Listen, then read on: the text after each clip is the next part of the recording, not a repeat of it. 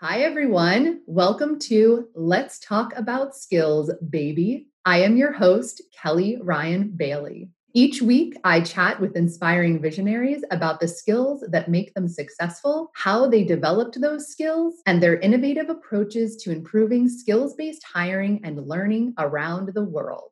Come learn what skills help you live your best life. My guest today is Amber Garrison Duncan. Thank you so much for joining us today, Amber. Oh, my pleasure. Thanks for having me. Oh, yeah, we're really excited to dive in. But before we do, let me give a little background on Amber. Amber is a strategy director at Lumina Foundation, which is an independent private foundation in Indianapolis that is committed to making opportunities for learning beyond high school available to all.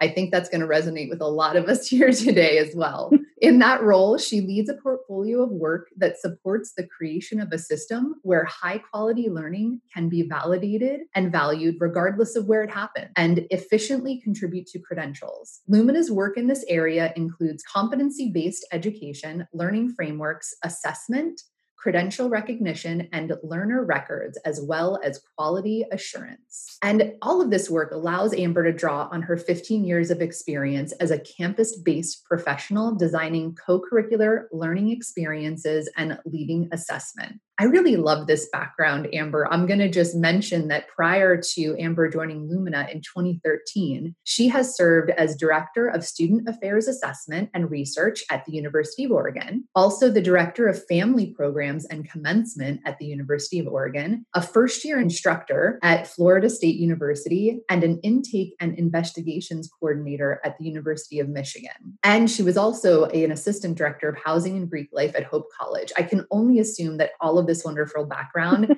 has really given you such like a great view of the work that you're doing now. Another thing to point out is that Amber has researched and written on general education, assessment, innovation in student affairs, Latinas in higher education, and women in leadership. She is the co-editor of the book, Leading Assessment for Student Success, 10 Tenets That Change Culture and Practice in Student Affairs, which was published in 2015. We're actually going to probably have to ask you how to get access to that too, where it's available. But she holds a bachelor's degree from Texas Women's University, master's degree from Texas A&M, and a doctorate from the University of Oregon. So that's the end of my gushing here on you today, Amber. But I point these things out not only because they're such wonderful accomplishments and we want to share that with the world, but also because to me, when I hear those different roles that you've had within education, I only imagine, like I said, how that must lead to the work that you've done here at Lumina, because you really truly understand. You've been in there. Yes, it was good to have that grounding. So thank you of like, where have I been in my life? And to hear just how different all the titles were. And I've always just considered myself a bit of a generalist, but the thing that has been consistent when we think about skill sets is each of those jobs, I was brought in to either create something new or completely renovate something. But I didn't recognize that through line until probably right before I started at Lumina. But no, it's good grounding. It definitely gave me a lot of real experience with students as well, just to know what it was like to be a student today and what are the challenges, what are the great things about it. But no, I mean, I think it's fantastic. And I would love, I know I gave some of the highlights here of how you kind of landed this. I know, and I was laughing a little bit there because in most cases, we don't realize the connections or really where this whole path in life is leading us until later. But what I find really interesting is kind of how I would love to know how you got into that and really maybe a little bit more about your journey besides the highlights. Sure. Thank you. Yeah. So I think I would go back to, just thinking in high school even. So part that we didn't talk about before I went to Texas Women's University was I was an athlete. I was really, I played varsity in 3 sports. So I thought I'm going to go and be a physical therapist. And I got to Texas Women's University and had a tremendous experience. But what I learned about myself was like, that wasn't my career path. And I got really involved too. Right, which was good to learn, right? I was like, I like this, but this isn't like my passion. So, where was I spending my time? And I was spending my time in student government. I was president of my sorority. I was active in the community with lots of community different things happening on campus. And someone who was who was a mentor for me sat me down and said, like, Amber, like, you are really good with your peers and leading your peers. Like, have you thought about education? And I was like, no. Like, I just, kind of hit you out from nowhere. And I was like, oh, these are jobs. Like, there are people working with me every day and what I'm doing. And so I began to be mentored by Monica Mendez Grant is one of my big mentors. And then also the vice president of student affairs at the time, Richard Nicholas, took me under their wing, and I created a practicum experience and just started to learn about the opportunities that could exist as far as like a career in higher education that I had not even thought about. And so, it's always those mentors, right? Who kind of like shine a light on something and, help you see something, and maybe you see something in yourself that you didn't see. Like, I had been, again, kind of thinking healthcare, all these other components. But it was really my kind of people skills that they saw me being able to leverage and be successful in executing in an educational context. So, making that shift led me to my master's degree in student affairs administration and higher ed, and then working for 15 years in all those jobs that you mentioned. And the through thread again was kind of this, like, I'm a change agent. Like, that's what I know now. Again, as you know now, I'm a change agent. So again, it was like, oh, I'm not a maintainer. Like, I know this. Like, don't bring me in to like maintain something, because I'll be like, oh, if we just tweak this one little bit, like you just can't help yourself. I cannot hold back. So luckily I had jobs again where it was like, we need a new program, or we need to start a family programs department, or you can also see in my jobs that I often held two different roles or got a promotion of some sense, because it was like, okay, once I got something done, now let's go. What's the next thing we're going to change? Right. What are we going to like amplify or make better? And again, so I feel lucky that I was able to leverage that in each of those roles. And then certainly that's what led me to Lumina. It was seeing across all those institutions you named that students were having the same barriers and problems, regardless of what context they were in.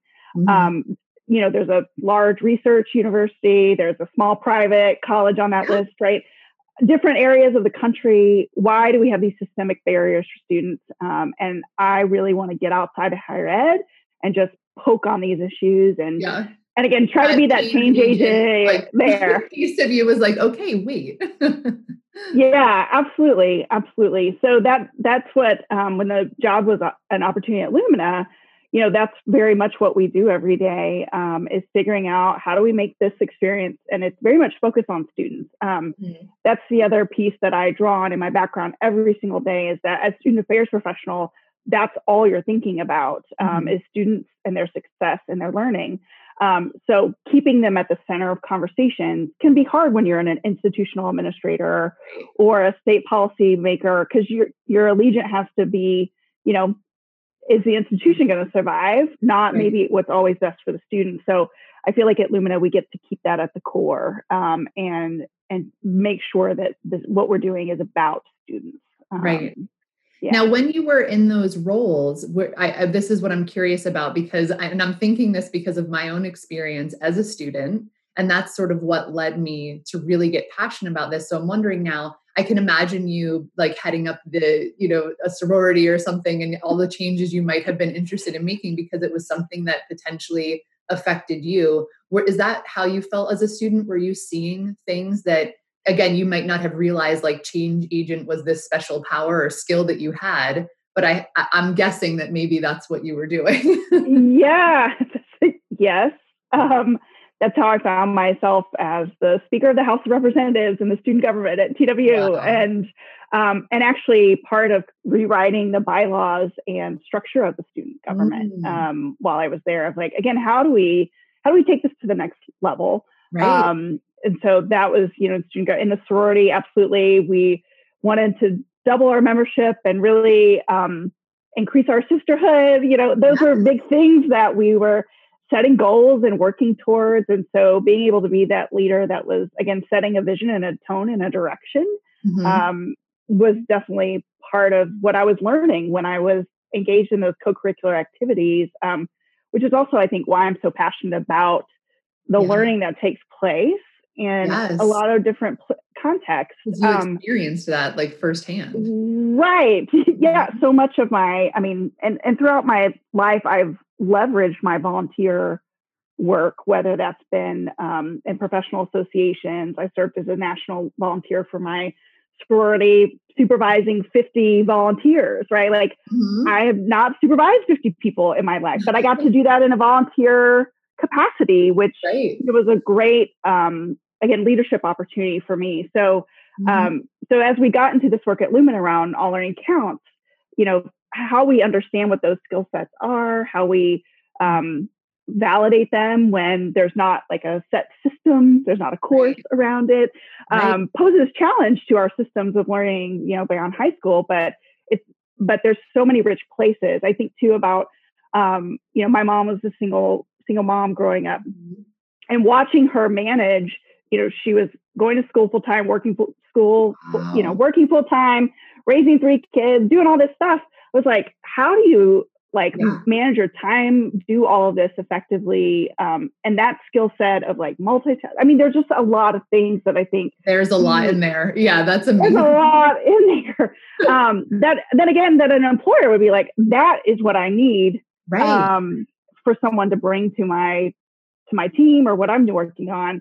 And again, wanting to make sure that those are things we value. And when you look at who can demonstrate those skill sets, it's often people who have been disenfranchised in our society in some way. So that's where it's just, it's very personal in a sense of like, this was my journey, but also seeing this is everyone's journey. I mean, the human way of going about the world is that we're constantly learning.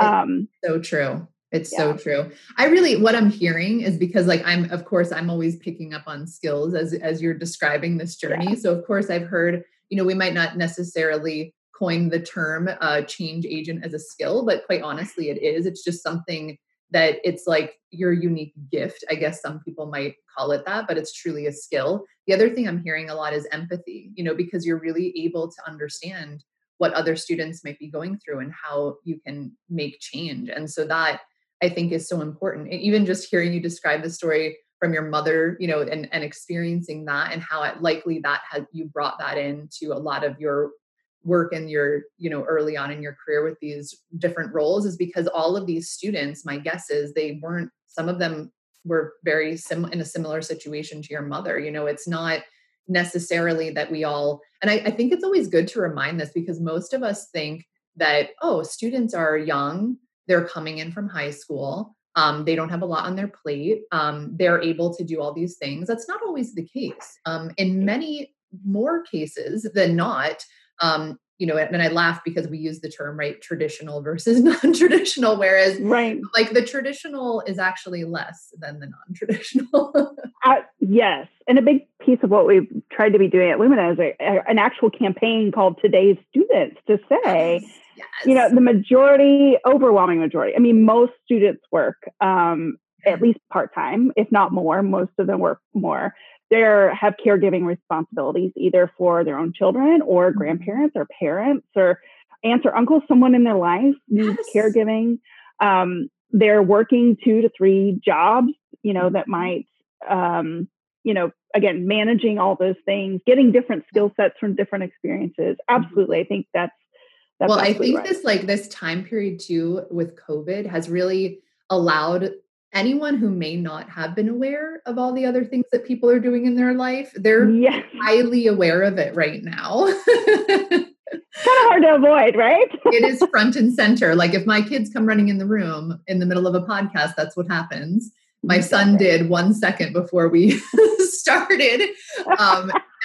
But you know, that's what it is right now. I mean, it's all kind of wrapped up into one thing. And I think that at least the things that I've been reading, and I'm sure you have as well, in regards to people saying, well, you know what, I want my workplace to see me as all the parts of me, not just this one thing. And not only are people now saying this about their work environments, but they're saying it about their learning environments too. And they've been saying it.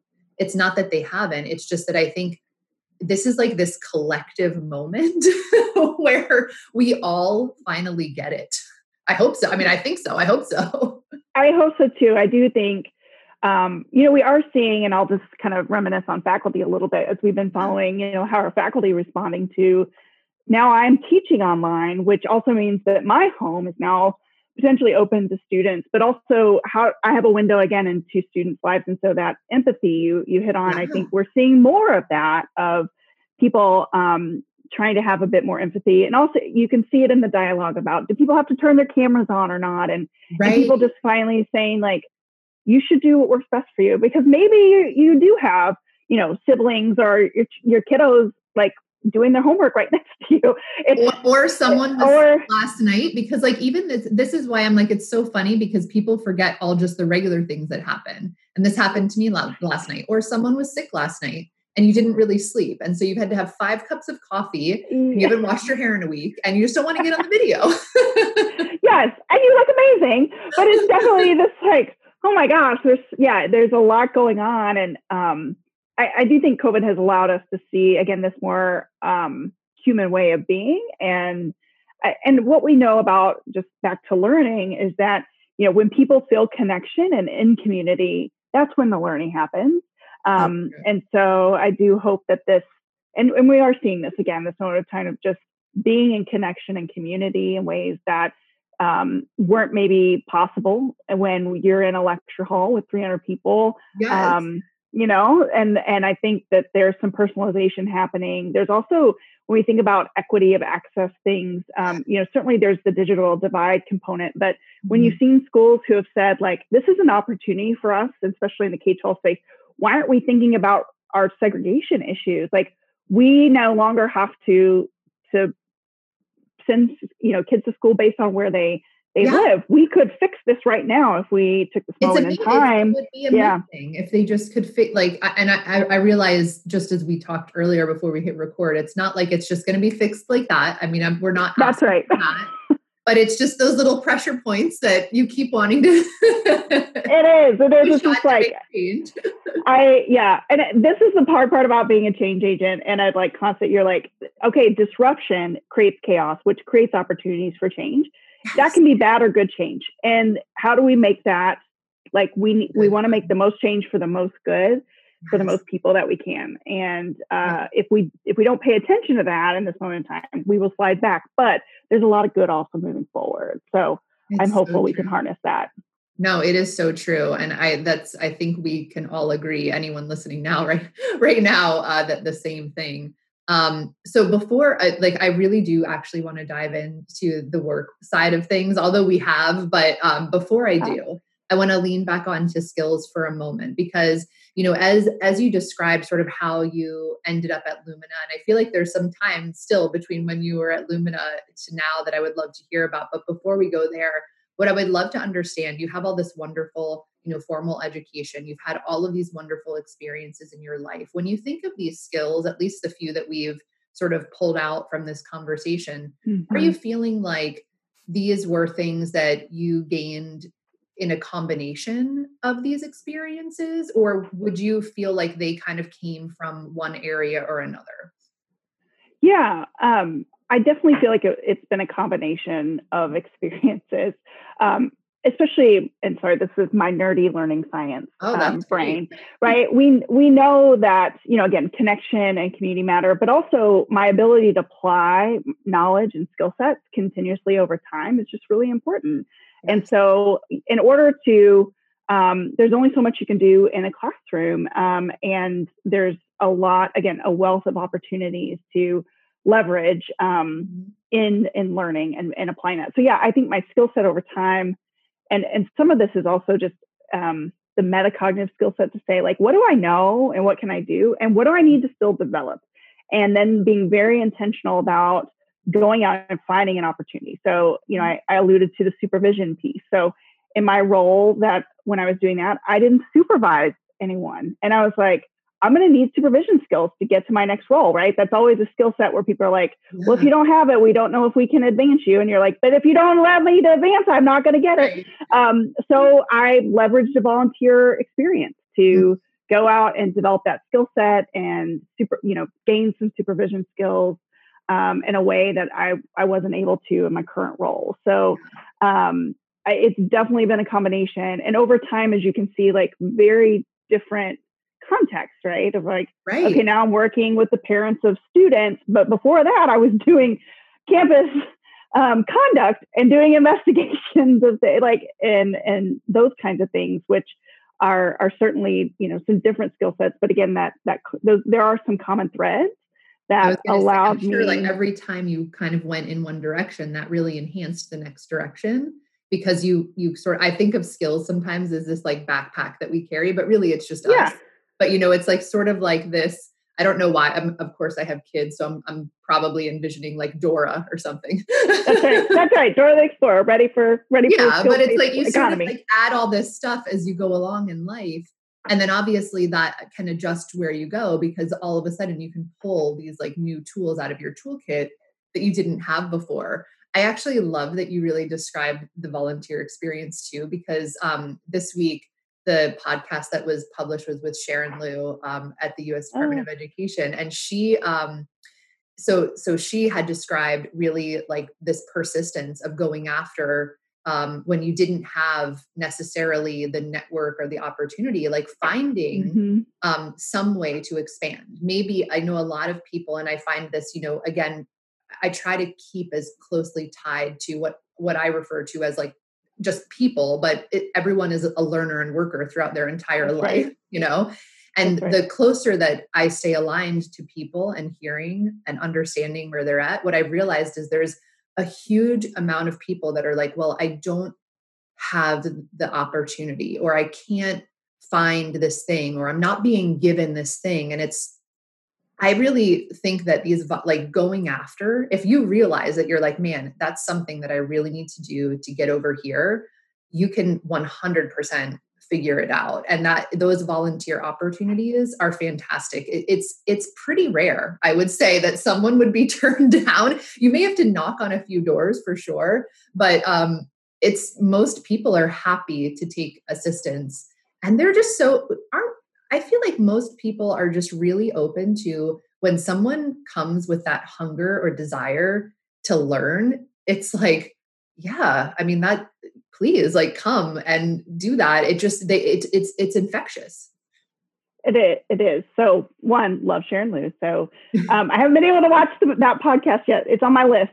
Okay. So I will definitely go back and watch, especially because you referenced that. But I think about, as you were talking about this like skills hustle, right? Because people, I think my general approach is that people want to be successful, people want to learn, and people are trying to find opportunities to do that. And when you look at, you know, certainly at Lumina, we have this commitment. I personally have this commitment around racial justice, is that when you look at what people are doing in their communities, look right now at the social movements and the organizing that's happening, you know, voluntarily. Our Indianapolis, you know, Black Lives Matters, those organizers, those two women who are organizing here in town, I just think about the skill sets that they're developing and growing in. And it is very amazing because they're very creative here. Like doing yoga at the mayor's lawn is like a protest, right? It's like they're just doing some really good things. And again, coordinating a city of people who are passionate about something, you know, and driving that towards good. Like it's quite amazing to see how those, to your point, like how those volunteer opportunities can be maximized. And again, it's I'm like, you've got leadership, persistence. Oh my gosh! I'm like communications, fundraising. I mean, I'm like ticking it off the list. Like you know, so it's almost like they're running their own nonprofit right now, right? So, you know, I think about those, and again, most people are active in their community. So I really love too that you call it volunteering. Is that there's maximizing, again, these, you know, people are doing lots of cool things every day. And it gets overlooked because our system just doesn't know how to recognize it. And that's, you know, The fun thing about volunteering too is that you can, I mean, most times we might, you know, again, everyone's at a different place in their life. And sometimes, and I've been there too, where, you know, work is a necessity. It's not necessarily I found this job that I now I do, but like, you know, in the past, there have been times where the job was just a job because I needed the money. And I totally understand when people are there, but the great thing about volunteering is you can follow you know, let whatever floats your boat. Like, go after the passion. Like, it doesn't matter what it is, and it doesn't matter what other people think. Like, it's just right for you. Yeah, absolutely. And I think that's where too, like not falling into, but that's where I think to your point, like, how do I get to the place where I'm most passionate about what I was doing? And that was my college story, right? Of like, I was pursuing something I thought was going to make me really happy, but when it was just the option to spend my time doing what I wanted to be doing, where my heart was, it was in some different places that then led me to a different job ultimately. But it was because of these side steps, like not side steps, but places I was learning in other ways and leveraging that in new ways, absolutely got me to, a different place in my career. I love that. I absolutely love that. Well, I think it would be really great to hear a little bit more. I mean, you mentioned this one initiative at Lumina, but I know you guys do fantastic work. So I'd love to hear a little bit more about some of the things, especially in this time, have you shifted your focus? Is there anything sort of like new and latest and greatest that we should know about in this world of skills? Yeah, no, absolutely. Thank you for the opportunity to talk about work, because clearly I enjoy it. Oh no, I mean, this is like when you get to this place where it doesn't seem like work anymore, right? I mean, this is just like you're living out. That's absolutely right. Yes, because I love what I get to do.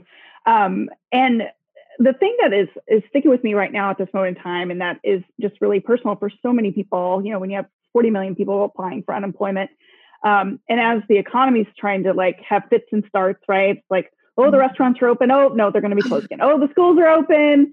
Oh, no, we're going to be online again.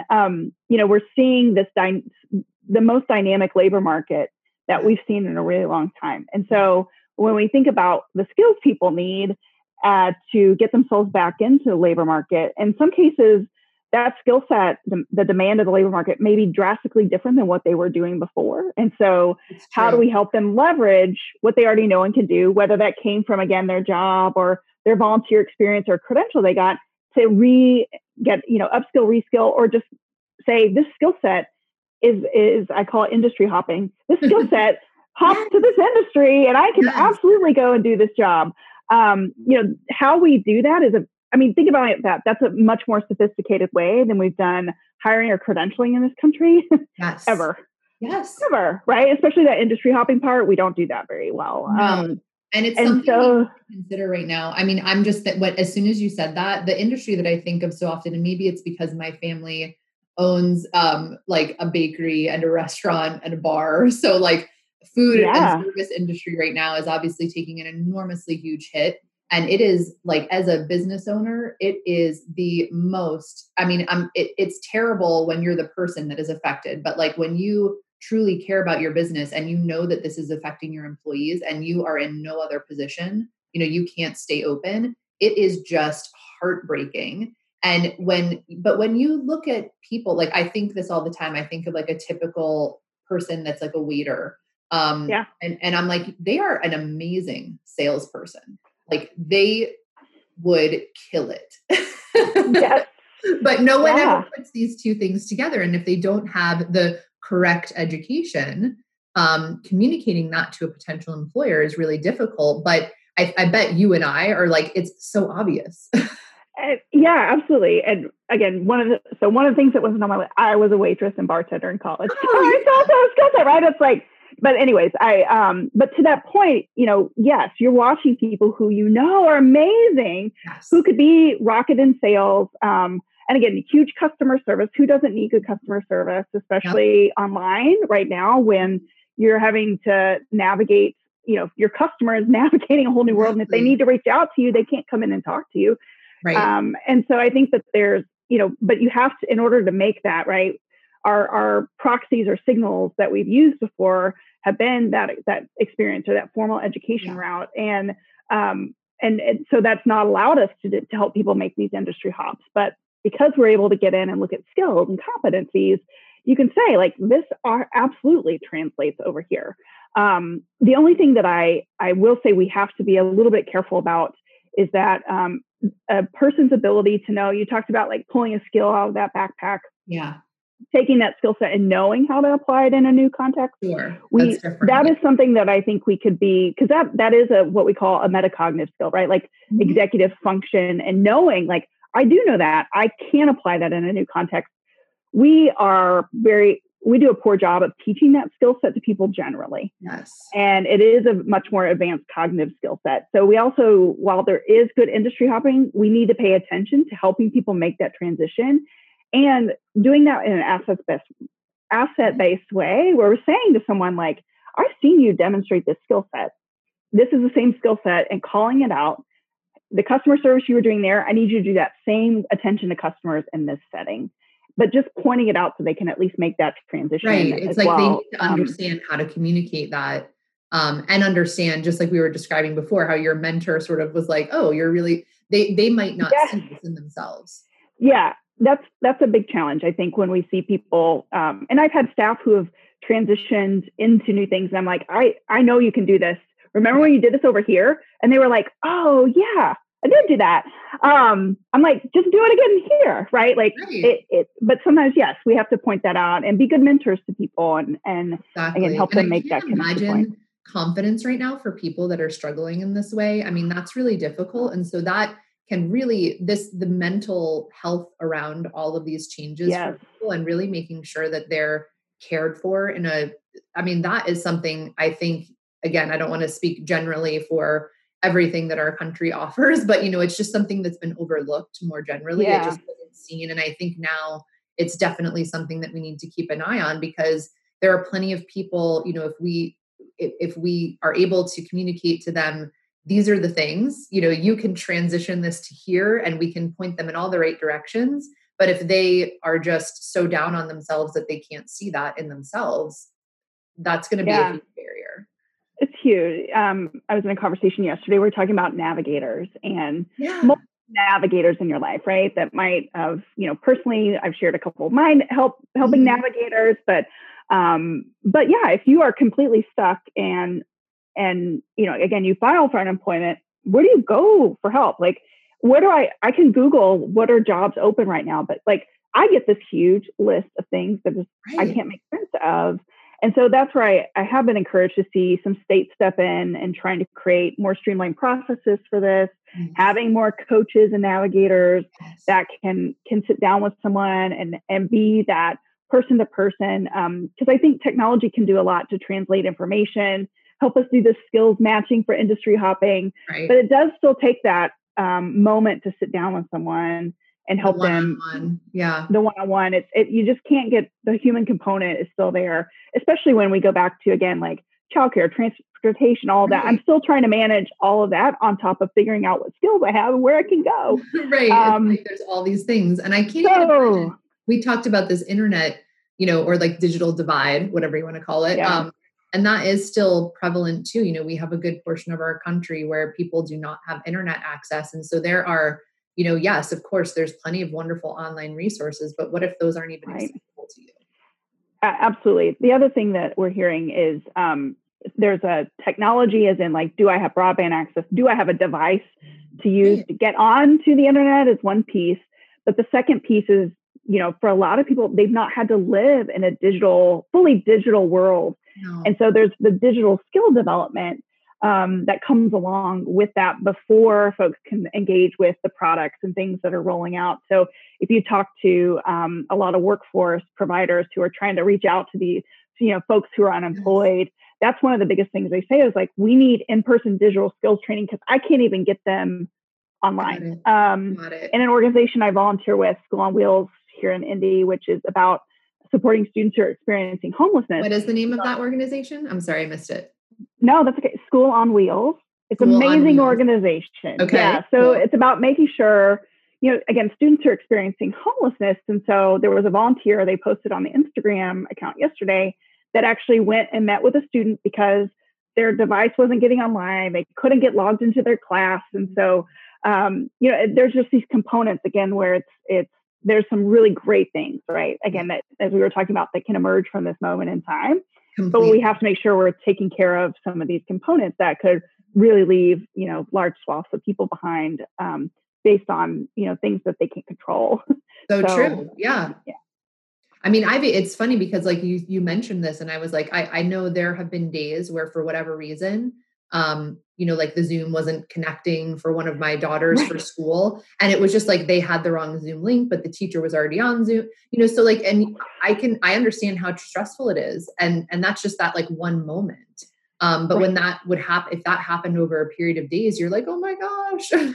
Right. So scary. So it's there's again, like a lot of good things, but I try to highlight the good and then like some of the consequences, the unintended things again, that we may not think about, that we try to help people navigate through as they're trying to get to their, again, leverage their skills, get to that next job, get to where they need to be.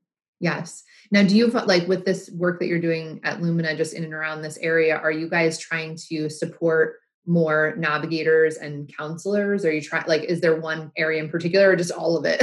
Yeah, no, it's such a good question. We're actually, this is, this moment in time has sent a lot of funders soul searching, right? About like, what are the systemic things that we need to continue to work on? But then also, what are the things that, again, because of this moment in time, that we can step in and provide funding for and support for. And so we are trying to figure out, I mean, the problems I will just share, like so vast, right? Like we have people who need food sustainability, the digital divide we talked about, maybe transportation or some of those components. So in some of this, we're trying to, and we don't have enough money to fix it all, for sure. Right? But like we can't do it all, but I understand. Yeah. But you do try to hone in. I think our biggest question, and certainly again, because our goal is around credentials, is how do we make sure that students have a quality educational pathway that we know leads to a family sustaining job?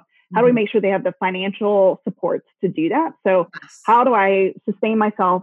Because I'm living and learning at the same time, which again is what people always do, but you got to have money to do that. Yep. And then just holistic support. So let's remind institutions, if you're providing education, that it's that combination of things: quality educational pathway, a good financial plan and supports, and then holistic things like, do you have access to mental health counseling? There's a lot of trauma happening right now for people. Do you have a guide, a navigator, a guide that can help you make sense of all this stuff? So really trying to say, like, those are the three things that have to come together to keep people on their path. And so let's make sure we're paying attention to those, investing in those, and advocating for those, I would say. Yes. No, I think it's a great, and I mean, it really is based on, I know, the mission of Lumina as well. That's a really great focus to have there. And that can honestly help so many people. I think I'm just excited to see sort of, I know most people don't say excited, but I really truly am excited to see how this pans out, because we talked about this, that it's just these moments don't necessarily have to be a negative. They can really bring positive light. And so it sounds like you guys are really focused in that positive direction. So the more of us that can come together and focus on these little positive changes, I think would really, in the end of this all, push us in the right direction. Absolutely. And that's where I love talking, all these components in partnership. I think that's also something I would just highlight. It's really important to us, is that because we can't fund it all and we can do, right, these partnerships are really, really important. And so for us, partnering with people who are doing the skills-based hiring, because we can say, we're going to cover the skills-based learning or competency-based learning approach of this, but we also need employers to know, like, we're going to give you who's going to hire folks. And so partnering with other philanthropic organizations, other organizations who can help employers get into skills-based hiring, that's where the things and systems start to meet in the middle. And so I would just encourage people to think about that as, how's what I'm doing connected to someone else? Because this moment in time, our systems are pretty taxed. And if we're not, working on them together, and there's so many amazing initiatives going on right now too. As when we come to a close, I'll make sure that I provide Amber's information and Lumina's information, because there's, but like I said, both of us, I'll just throw that out there. Both of us are involved in multiple initiatives with multiple groups. There's so many that are coming together right now to help solve some of these sort of major challenges that we're seeing. So don't for one second think that you can't find someone out there that is sort of like the opposite to where you're focused, and coming together wouldn't mean the right thing. That's right. Yes, there's so much good stuff happening right now. Again, kind of how do we leverage that for this moment in time, this like challenge? And it's interesting because we kept talking about, the future of work is coming. That'll be the moonshot of our time. Maria Flynn from JFF was really great at framing it. It was like, and that moonshot just got it's like the moon moved. Like instead of the moon, we're going to go to Pluto. So like all of this we have to do together. It's so true. It's so true. It's the collective, as we described earlier. Yes. Well, we are coming up on the end of our time here, Amber, but I always like to throw out a little open-ended question at the end. I know nothing stressful. I just am curious if you could leave some final parting words with our guests that, again, completely open-ended. It's up to you. Sure. I think the thing I would like to leave, and again, getting back to just skills and the skills-based approach that we're taking in both education and as employers, and it really does change our mentality of looking at people with an assets-based lens. We have amazing citizens in our country who are capable of doing so much. But again, because of the ways we've kind of worked, some of these systems have been more about exclusion versus inclusion. And by focusing in on what does somebody no one can do and valuing the full breadth of things that they bring to the table, I think we create more opportunity for people. We create a better economy. We will create a better and more inclusive recovery. So again, that's why I get excited about this work so much, and this focus on kind of skills and assets-based framing of people. And so, especially at this moment in time when things feel so negative, that looking at your neighbor with a different lens and saying, these are great people. We have the talent. It's just how do we maximize it? And skills are a way to do that. Yes, I can't help but agree. But then again, absolutely. But I love those parting words. I really appreciate that, Amber, and I really appreciate you taking the time out to join us today. It has just been a fantastic conversation. For those of you that would like to connect with Amber, she is available on LinkedIn and Twitter at Amber, AMBERAGD. And Lumina Foundation, is that right? Is it Lumina Foundation? Okay, Lumina Foundation is available. What is the website? Is it lumina.org? Luminafoundation.org. Okay, I wasn't sure if it was the full name. And of course, on all the socials as well. I follow them. They're wonderful. But, definitely feel free to reach out if there's something that you're interested in, and or just follow because the great news coming out of there. Thank you all for listening in to Let's Talk About Skills, baby. If you enjoyed this podcast, please subscribe, share, offer a rating and review. I would greatly appreciate it. You can also follow me, Kelly Ryan Bailey, on LinkedIn, Twitter, Facebook, or Instagram at Kelly Ryan Bailey. Well, I hope you all have a wonderful day. Thank you again, Amber, for joining us.